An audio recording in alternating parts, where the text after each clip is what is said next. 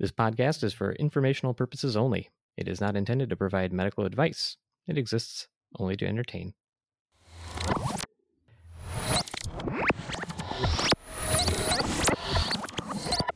At the U.S. Radium Corporation, a supervisor concerned about mysterious illnesses affecting their staff of women goes to the CEO to discuss his concerns. Yes, come in. Hello, sir. Sorry to bother you, but I have a concern I wanted to bring up. Ugh, if you must. What's your name again? It's Bill, sir. I knew that. What do you do here again? I'm a shift supervisor, sir. That's right, of course. Well, go on. Why did you barge into my office? To be fair, I knocked politely and you invited me in. Ugh, time's wasting. What are you here to discuss? Right. I wanted to bring up a staffing concern with you. Ha, I knew it. You're going to tell me that production's down. Is that it? No. I'm concerned about our ability to staff to meet production in the near future, though. Oh, we can't have that. What's wrong with our staff now? Well, sir, it seems like a lot of things. I mean, you see, most of the women we've hired in the past 2 years, they're suffering from a variety of unexplained health maladies. They just don't make women like they used to. Back in my day, women worked in the textile mill for a nickel a day, didn't complain about being sick all the time. Yeah, I'm afraid I think it has something to do with their work environment, though, sir. Oh, nonsense. They're painting watches with glowing paint. How on earth could that cause these so-called illnesses? I'm just saying there seems to be a link. We've had an endless stream of call-offs this week alone. We're having trouble staffing the painting stations. Maybe it's just the flu, that, or it's syphilis. It's one or the other, but don't come in here like all those busybodies in the press. They're drumming up rumors that our glowing radium paint is causing these problems. Get our chemist to talk to the press. Surely his expertise will put these rumors to bed. Sir, the chemist is no longer with the company. What? When did that happen? Oh, he died weeks ago. You were at the funeral, sir. He died of syphilis? No. Yeah, he died of cancer, sir. It had to be syphilis. Do you think everyone has syphilis? Well, they do, don't they? Well, I'm going to go back to the production floor. I guess I'll keep investigating. Close that door. I can't think with all that incessant humming. What is that noise? That's the radioactive paint, sir. The air is literally glowing out here. I think it may have to do with the call-offs I was mentioning. Yes, rumor and speculation. There's nothing unsafe about radium paint. You're wearing a lead-lined suit. Unrelated. It protects me from syphilis. Yes, of course. Right. I enjoyed that. Poor historians.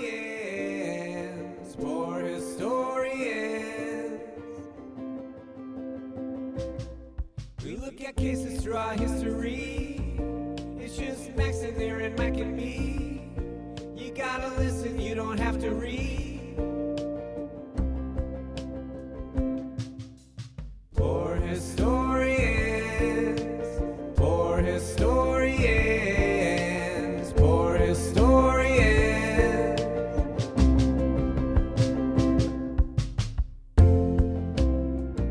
Welcome, everyone. This is Poor Historians, a podcast delving into the archives of medical history. As 3 emergency physicians, we will explore the unusual ailments, treatments, physicians, and all related material having to do with the healing arts. I am Max, and I'm joined here by my good friends and colleagues, Aaron and Mike. Gentlemen, you ever notice that you typically answer this question in the correct order corresponding to your voices? I had not noticed that. I did. And we just did it again, correct? Well, this time we had to. We had to this time. I was waiting. I wanted to answer so bad. I was like, don't answer. I actually had money down that you were going to interrupt and screw it up. But this played out nicely. So this week, we will have a shout out, and that being a fan that we found or rather found us and sent us a nice email. Her name is Cherie. She is a registered nurse who came across our show and took the time to write to us and let us know that she much enjoyed it. And I hate to say this, but one of her favorite parts is actually Mike's theme song. Ha! Ah, Nailed it. It's a good song, man. It is. True story, people are wandering around our emergency department where we work humming our theme song. So we have done some good in the world, I think, or Mike has at least. Mm-hmm. There it is, right there. Next item, a little bit of news, not like contemporary news. There's not much going on in the world at this moment, so we'll just sort of make something up. I think that general news, and this is about as teasy as a tease gets, is that we are going to be looking to have some more content coming out in the next couple of months. And if that sounds vague, it is vague because we are still working on it. But I wanted to at least tease the idea that we will be expanding the show a little bit and probably adding in an additional show and who knows what else. So with that, I just want to leave that for the audience, whether you've been listening from the beginning or you are a new listener. Some new stuff coming down the pipeline. You guys excited about that? Yeah, should be fun. Just tickles me pink, Max. That's disturbing. And it tickles me where my underwear sits. Almost G-rated, I think. I mean, it's PG, right? It's an explicit if it's PG. PG-13 at best. PG, doesn't it mean paragenitalia? Or paragenitals, like near the genitals? Well, if it's near, it's not. Anyway, well, let's stop. Let's move on. All right, moving on. Yeah, last thing. So we haven't really done this as of yet, but as our audience is starting to grow a little bit, I just wanted to toss this out there. This podcast, like any other podcast, does rely on an audience to kind of tell other people about it. And we can do so much with promotion. We do work on those things, but it really helps if you do tell folks, assuming you like the show, of course, about the show so that we get more listeners and more reason to get up, get out of bed and plug in the microphone. Hopefully the right microphone, not like a couple episodes ago, Aaron. Yeah. Sorry. Oh, yeah, the wrong microphone. I was wondering about that. I'm sorry. Yes, I'm sorry. You're telling people to open up AirDrop on their phones, and when they're sitting on the bus, then you share a picture to people without their consent. Do that. Is that legal? I don't know if that's legal. That doesn't sound legal. Look, all I'm saying is that a podcast is a lot like lice. Somebody gets it, they get infected with it, so to speak. They then get near other people and they transmit it to other people. And then those other people get the lice and then more people get the lice. And that's basically the model we're working off of to try and promote this podcast. You're like syphilis. No, yeah, but I don't know if you need to be quite in that close contact with Mike, we dropped the disclaimer. We are lice is way more G-rated than syphilis. What? So with that, let's go on to the main show. What you got, Aaron? Oh, I got a good one. So we're going to talk about radium, the healthy glow, if you will, of radioactive elements. So lots of times we talk about a glow as a sign of health, like a youthful glow, or we'll say that somebody's glowing if they seem healthy. But what if you actually glowed, like not just in a youthful sense, but literally glowed in the dark? Well, most of us these days would be a bit suspicious about that, but that knowledge has come at a price paid by previous generations. I think that's the definition of knowledge. It is the price paid by previous generations, is it not? It's literally knowledge. That's literally what it is. Literally. Literally. So radiation has only recently been understood. We live because of a sun 93 million miles away that constantly bathes the Earth in radiation, but there are lots of elements that do this. Up until the early 1900s, like many other things, that concept wasn't understood at all until a young woman emigrated from Poland to France at the age of 24 in 1891. Marie Curie gets credit along with her husband Pierre Curie for discovering radiation. She is still the only woman to win 2 Nobel Prizes for coining the term radioactivity and discovering the first radioactive elements. Is that all it takes to get a Nobel? You just coin something? Well, I got a new word, everybody. I mean, I think Mike's capable of that. Oh, yeah. Did we submit anything to the Nobel Committee? It has to be something other than a new word for the space. But anyway. Husqvarna. Is that new? I think that's a company. What is? Well, I don't know. Nobody will know. But did that company coin it? No, I just coined it. They trademarked it probably, but whatever. We should drop the email link to the Nobel Prize submissions in the show notes. How hard could that be? Yeah, probably not that hard. Everybody write them an email. Dysdiadochokinesia. That's also, yeah. How long have you been practicing that word? Necrobiosis lipoidicum diabeticorum. Is that one taken? Also, yes. Hemosuchus pancreaticus. Is that one taken? I don't even know if I'm supposed to edit those things or not. No. Oh goodness, it's a bleeding pancreaticus. That's three Nobel Prizes right there. Right. You just coined it. So Marie grew up, as one might expect for a Polish citizen in the late 1800s, under Russian control, destitute after repression and bad investments. Taught chemistry by her father, who had to smuggle instruments home, the youngest of a large family, whose mother died of TB when she was 10. So, yeah, her mom was 1800s 10? Vibes. Oh. No. She though persevered, eventually earning multiple degrees and a PhD in Paris and meeting her future husband during her studies while working her way through school as a governess. What is that? Let's see. Based on Mary Poppins, it's a lady who has supernatural powers and can conjure up all sorts of magical fairy worlds at will. Is that it? Why does it sound like a menial job then? I think that's a succubus.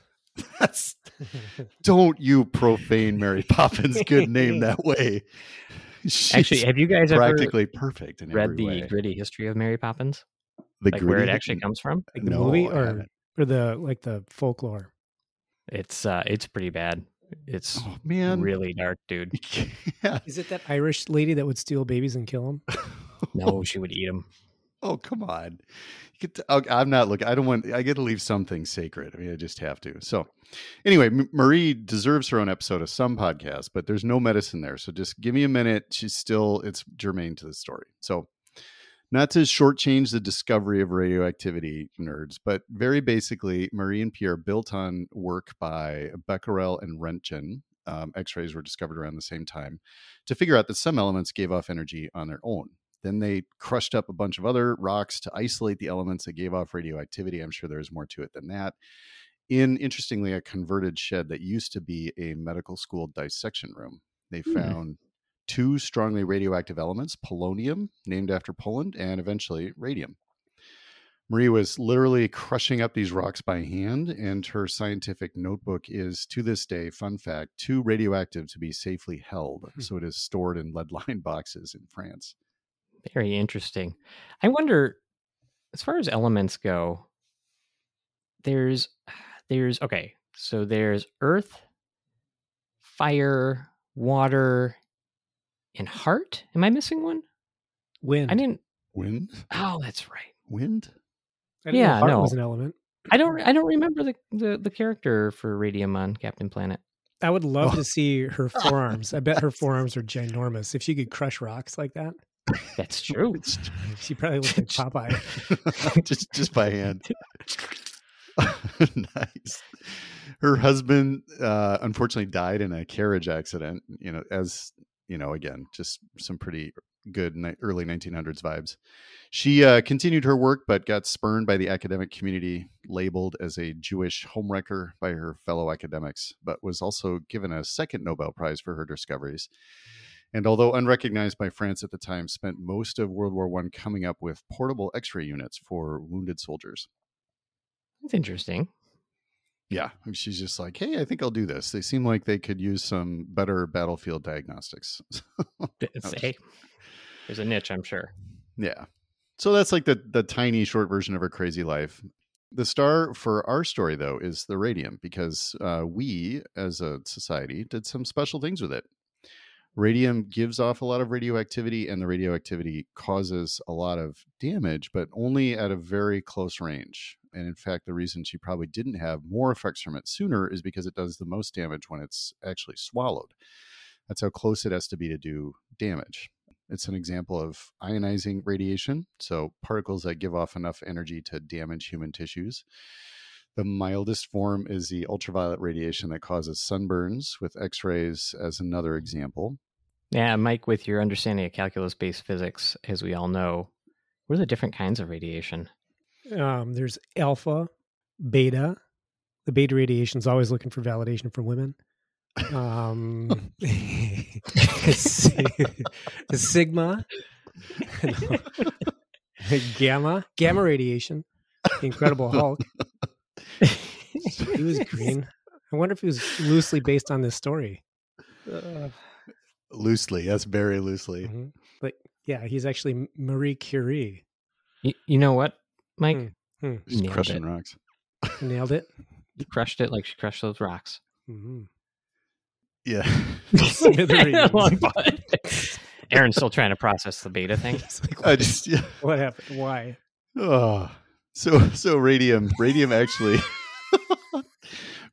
radium actually makes the air around it glow in the dark. It gives off enough energy to agitate the nitrogen present in the air. This glow was taken to be healthy, especially in the 20s and 30s, when people weren't getting enough sunlight from their urban environment. Perhaps because it was such a striking phenomenon, radium caused a craze of health products, including creams, tonics, and radioactive water, all for health. Nice when you put on a cream and it's like hot to touch. Yeah, right. Out of a jar. It's really doing something. I could feel it just kind of making my skin warm. Radiation burn to your skin. That's right. A whole line of health and beauty products sprang up based on the idea that a small amount of something bad could help. Kind of like homeopathy, although without the explicit like-for-like idea. And especially since homeopathy is based on drinking water, probably way more harmful than it really.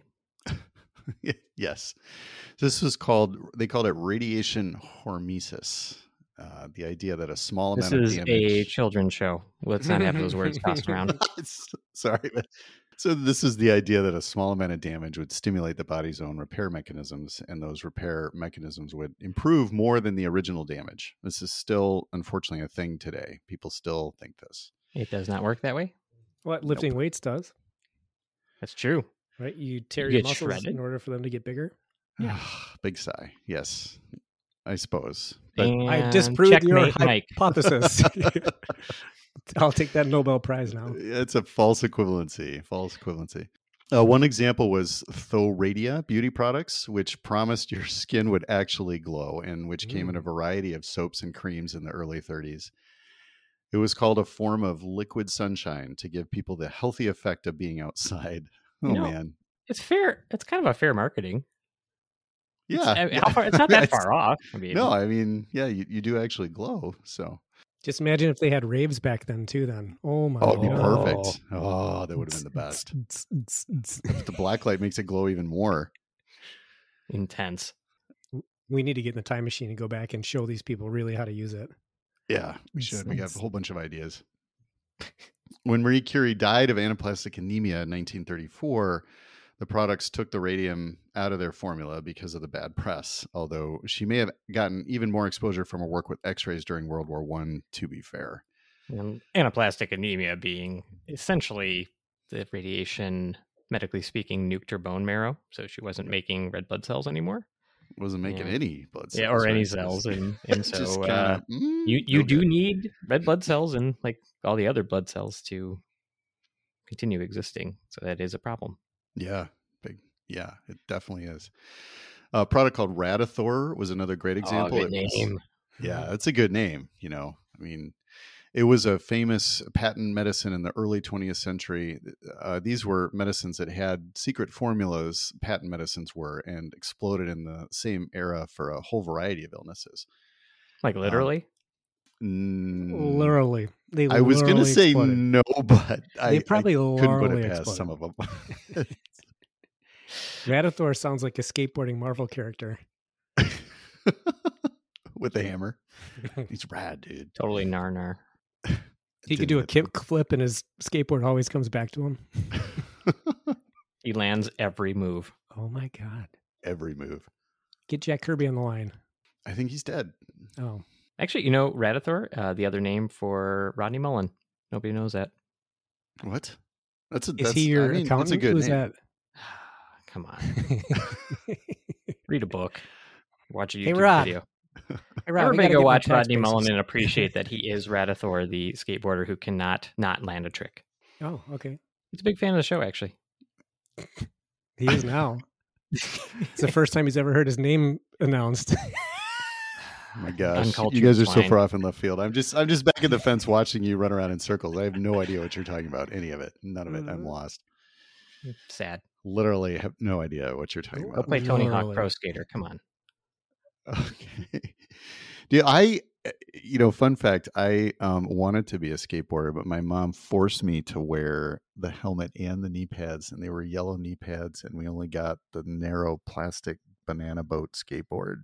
You can't do a kickflip with those. No, you cannot. I bet Rodney Mullen could. He probably could. So anyway, probably from another episode, but never mind. That segue didn't work. He did invent the kickflip. Radithor? Should we get back? Should we keep going? Are you guys ready? Radithor was notable because it actually contained a small amount of radium and was designed to be drunk, usually daily. The drink was manufactured in New Jersey by a Harvard dropout, William Bailey, and was quite popular. Ebenezer McBurney Byers was That is the most fun name ever. Three B's. I know. And so obviously with that name, he was a famous socialite and head of a very large iron company of the time. This is, again, peak early 1900s. He would drink it multiple times daily, extolling all its virtues. He told everyone it made him feel great for about 3 years until he stopped when he started losing weight and getting tons of headaches. Yeah. Predictably, he died within a couple of years from widespread multiple cancers, with most of his teeth having fallen out along the way. In his case, not good press either. No, it's bad. And because of that, press went a long way to regulation of radioactive cures, in air quotes. All right, we fixed everything. Nothing bad happened after that. Not at all. Yep, it's all better now. His bones and teeth were affected because the body treats radium like calcium based on its chemical size and properties, and deposits radium in the bones when people eat or drink it, where it sits and just irradiates everything around it. That's such a bad thing. Just having a radioactive skeleton it's such a bad thing. Do you light up even more on the X-ray? Like if you... Sure you do on a PET scan. Ooh, yeah, very true. Just don't deposit radium in your skeleton. It's just so bad. Yeah, no. The worst case of all this, though, is a famous workplace disaster that unfortunately taught us a lot about radiation exposure. Did it teach us a lot about workplace safety, though? It taught us how to talk about workplace safety in a way that doesn't really stop it. Did anybody write a book about this? Yeah, I think somebody did. There is a book called Radium Girls by Kate Moore, which would be an excellent place to go after this episode if people want to read more. But to give the short version of the story, early in the radium craze, an American inventor named William Hammer, which is the American counterpart to Ebenezer McBurney Byers. It's another solid name. There's a lot of solid names here. Yeah, right. He got some radium salts and found that if mixed with zinc, it could be painted on many surfaces and would glow in the dark. He started the U.S. Radium Corporation and called the paint Undark. It's just kind of lame, but winning government contracts for his glow-in-the-dark watches and instruments spurred on by World War I.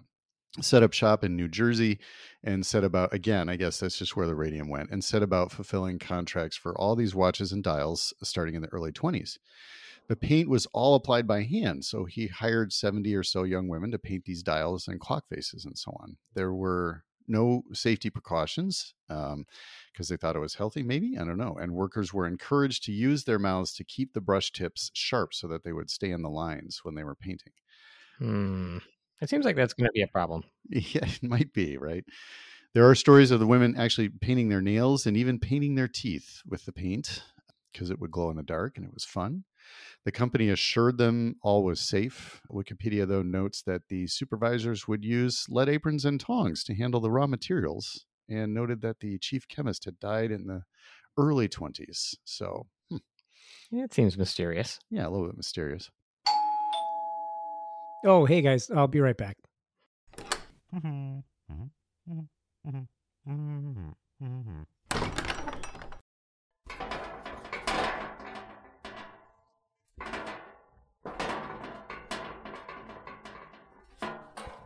right, sorry about that. I'm back. What is that? What's what? The giant barrel that was just delivered? Oh, this? This is the fuel for the time portal that we have. Ooh, pretty. Yeah. Is that radium? Yep. The time portal is fueled by radium. Well, no, not exclusively. The time portal is fueled by radioactivity. I prefer enriched uranium, but it's really hard to get nowadays. supply chain issues. Yeah, something like that. I can feel the warmth coming off that. Can you close it up? Aren't we in danger sitting next to it? I don't think so. Well, I don't actually know. Aaron, what were you saying? I can't keep recording next to a radioactive barrel of radium. Are you both crazy? You guys, it's fine. I'll put the lid back on. Don't you need like permits for this? Where do you order a barrel of radium? No, not if you buy it with Dogecoin on the dark web. You save on tax too. Yeah, see? You're right. That barrel is nice and warm. I know. Look at the glow all around it. It's so cool. I'm having trouble with this. Okay, fine. I'll fill up the time portal later. There. It's under a lead sheet now. Are you happy, Aaron? No, where were we? Anyway, so we were talking about this workplace where women were painting their teeth with glow-in-the-dark paint. The first medical professionals to notice the problem were dentists, who found that these previously healthy young women were having a surprising amount of tooth loss, including poor healing after teeth were pulled, and sores and jaw pain and ulcers. Again, because the body deposited the radium in bone, the women suffered broken bones and collapsed spines, what we now call pathologic fractures, where bones break for no good reason, and their teeth and hair would just fall out.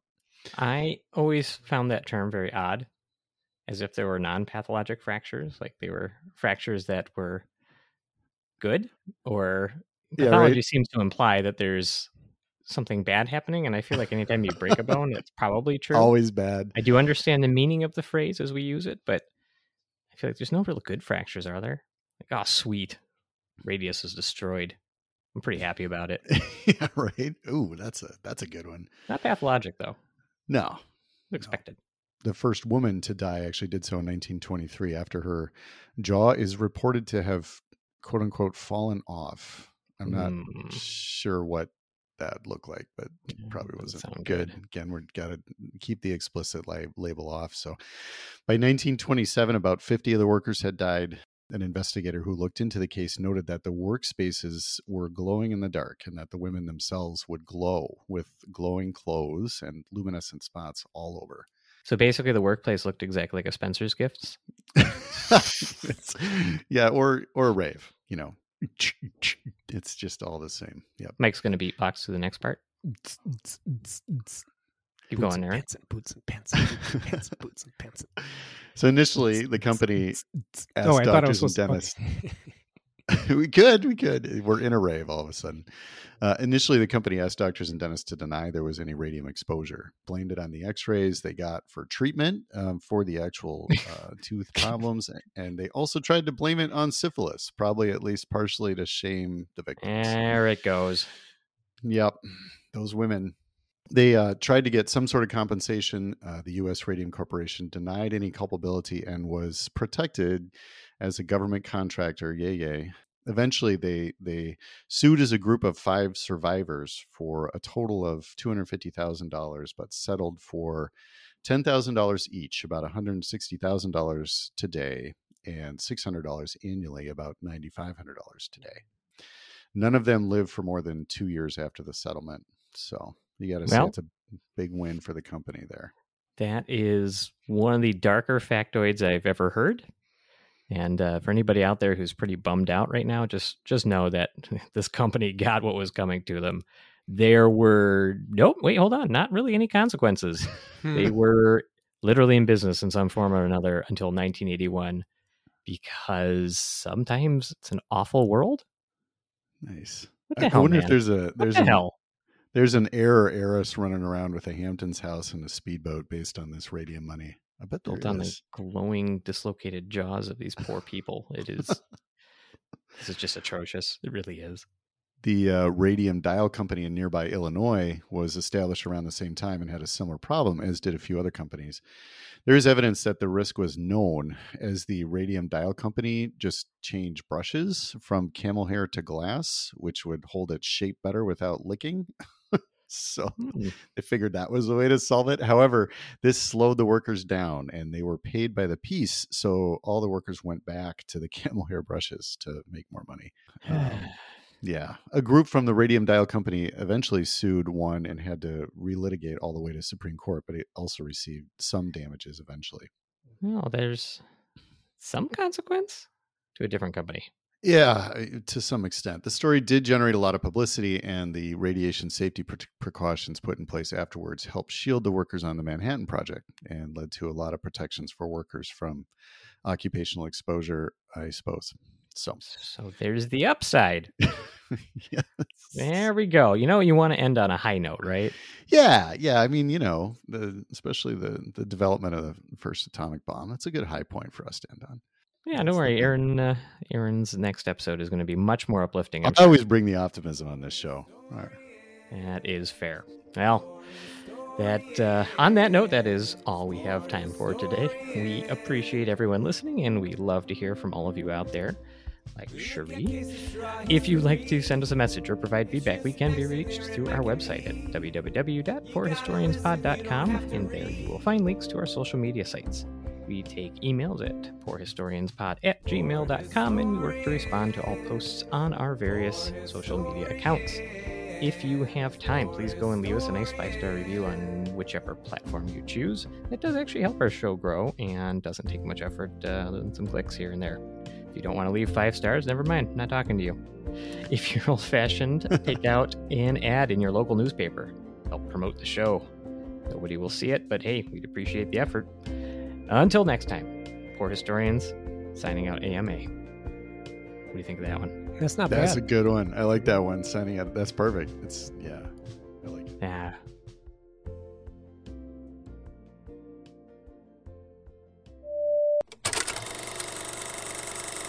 You could even you could vary it too. You could say signing out AMA despite advice that I don't know, whatever bad thing would happen to you. You could change that part or not. It's actually quite good as I say it just simply. What if there's a non-medical listener listening that doesn't know what AMA means? They'll have to They'll have to Google it. Is that something? Well, it'll just say American Medical Association. Let me see what happens when I Google sign out AMA. Let's see. Sign out. Oh, geez. Can't type. The first hit is American Medical Association. Yeah. But then it says people also ask, what does signing out against AMA mean? And there it is. Yeah. So we'll get to it. It does define it. You should Google. Yeah, it does. You should Google boobs next. It already tried to autocorrect to that with what I typed in. Do they have that on the internet? Boobs? Sure. Nah, I don't think so. No. It's a family show. Oh, how about until next time, the Poor Historians are Googling boobs. That's not a good sign out. It doesn't. I just like when Mike cracks himself up.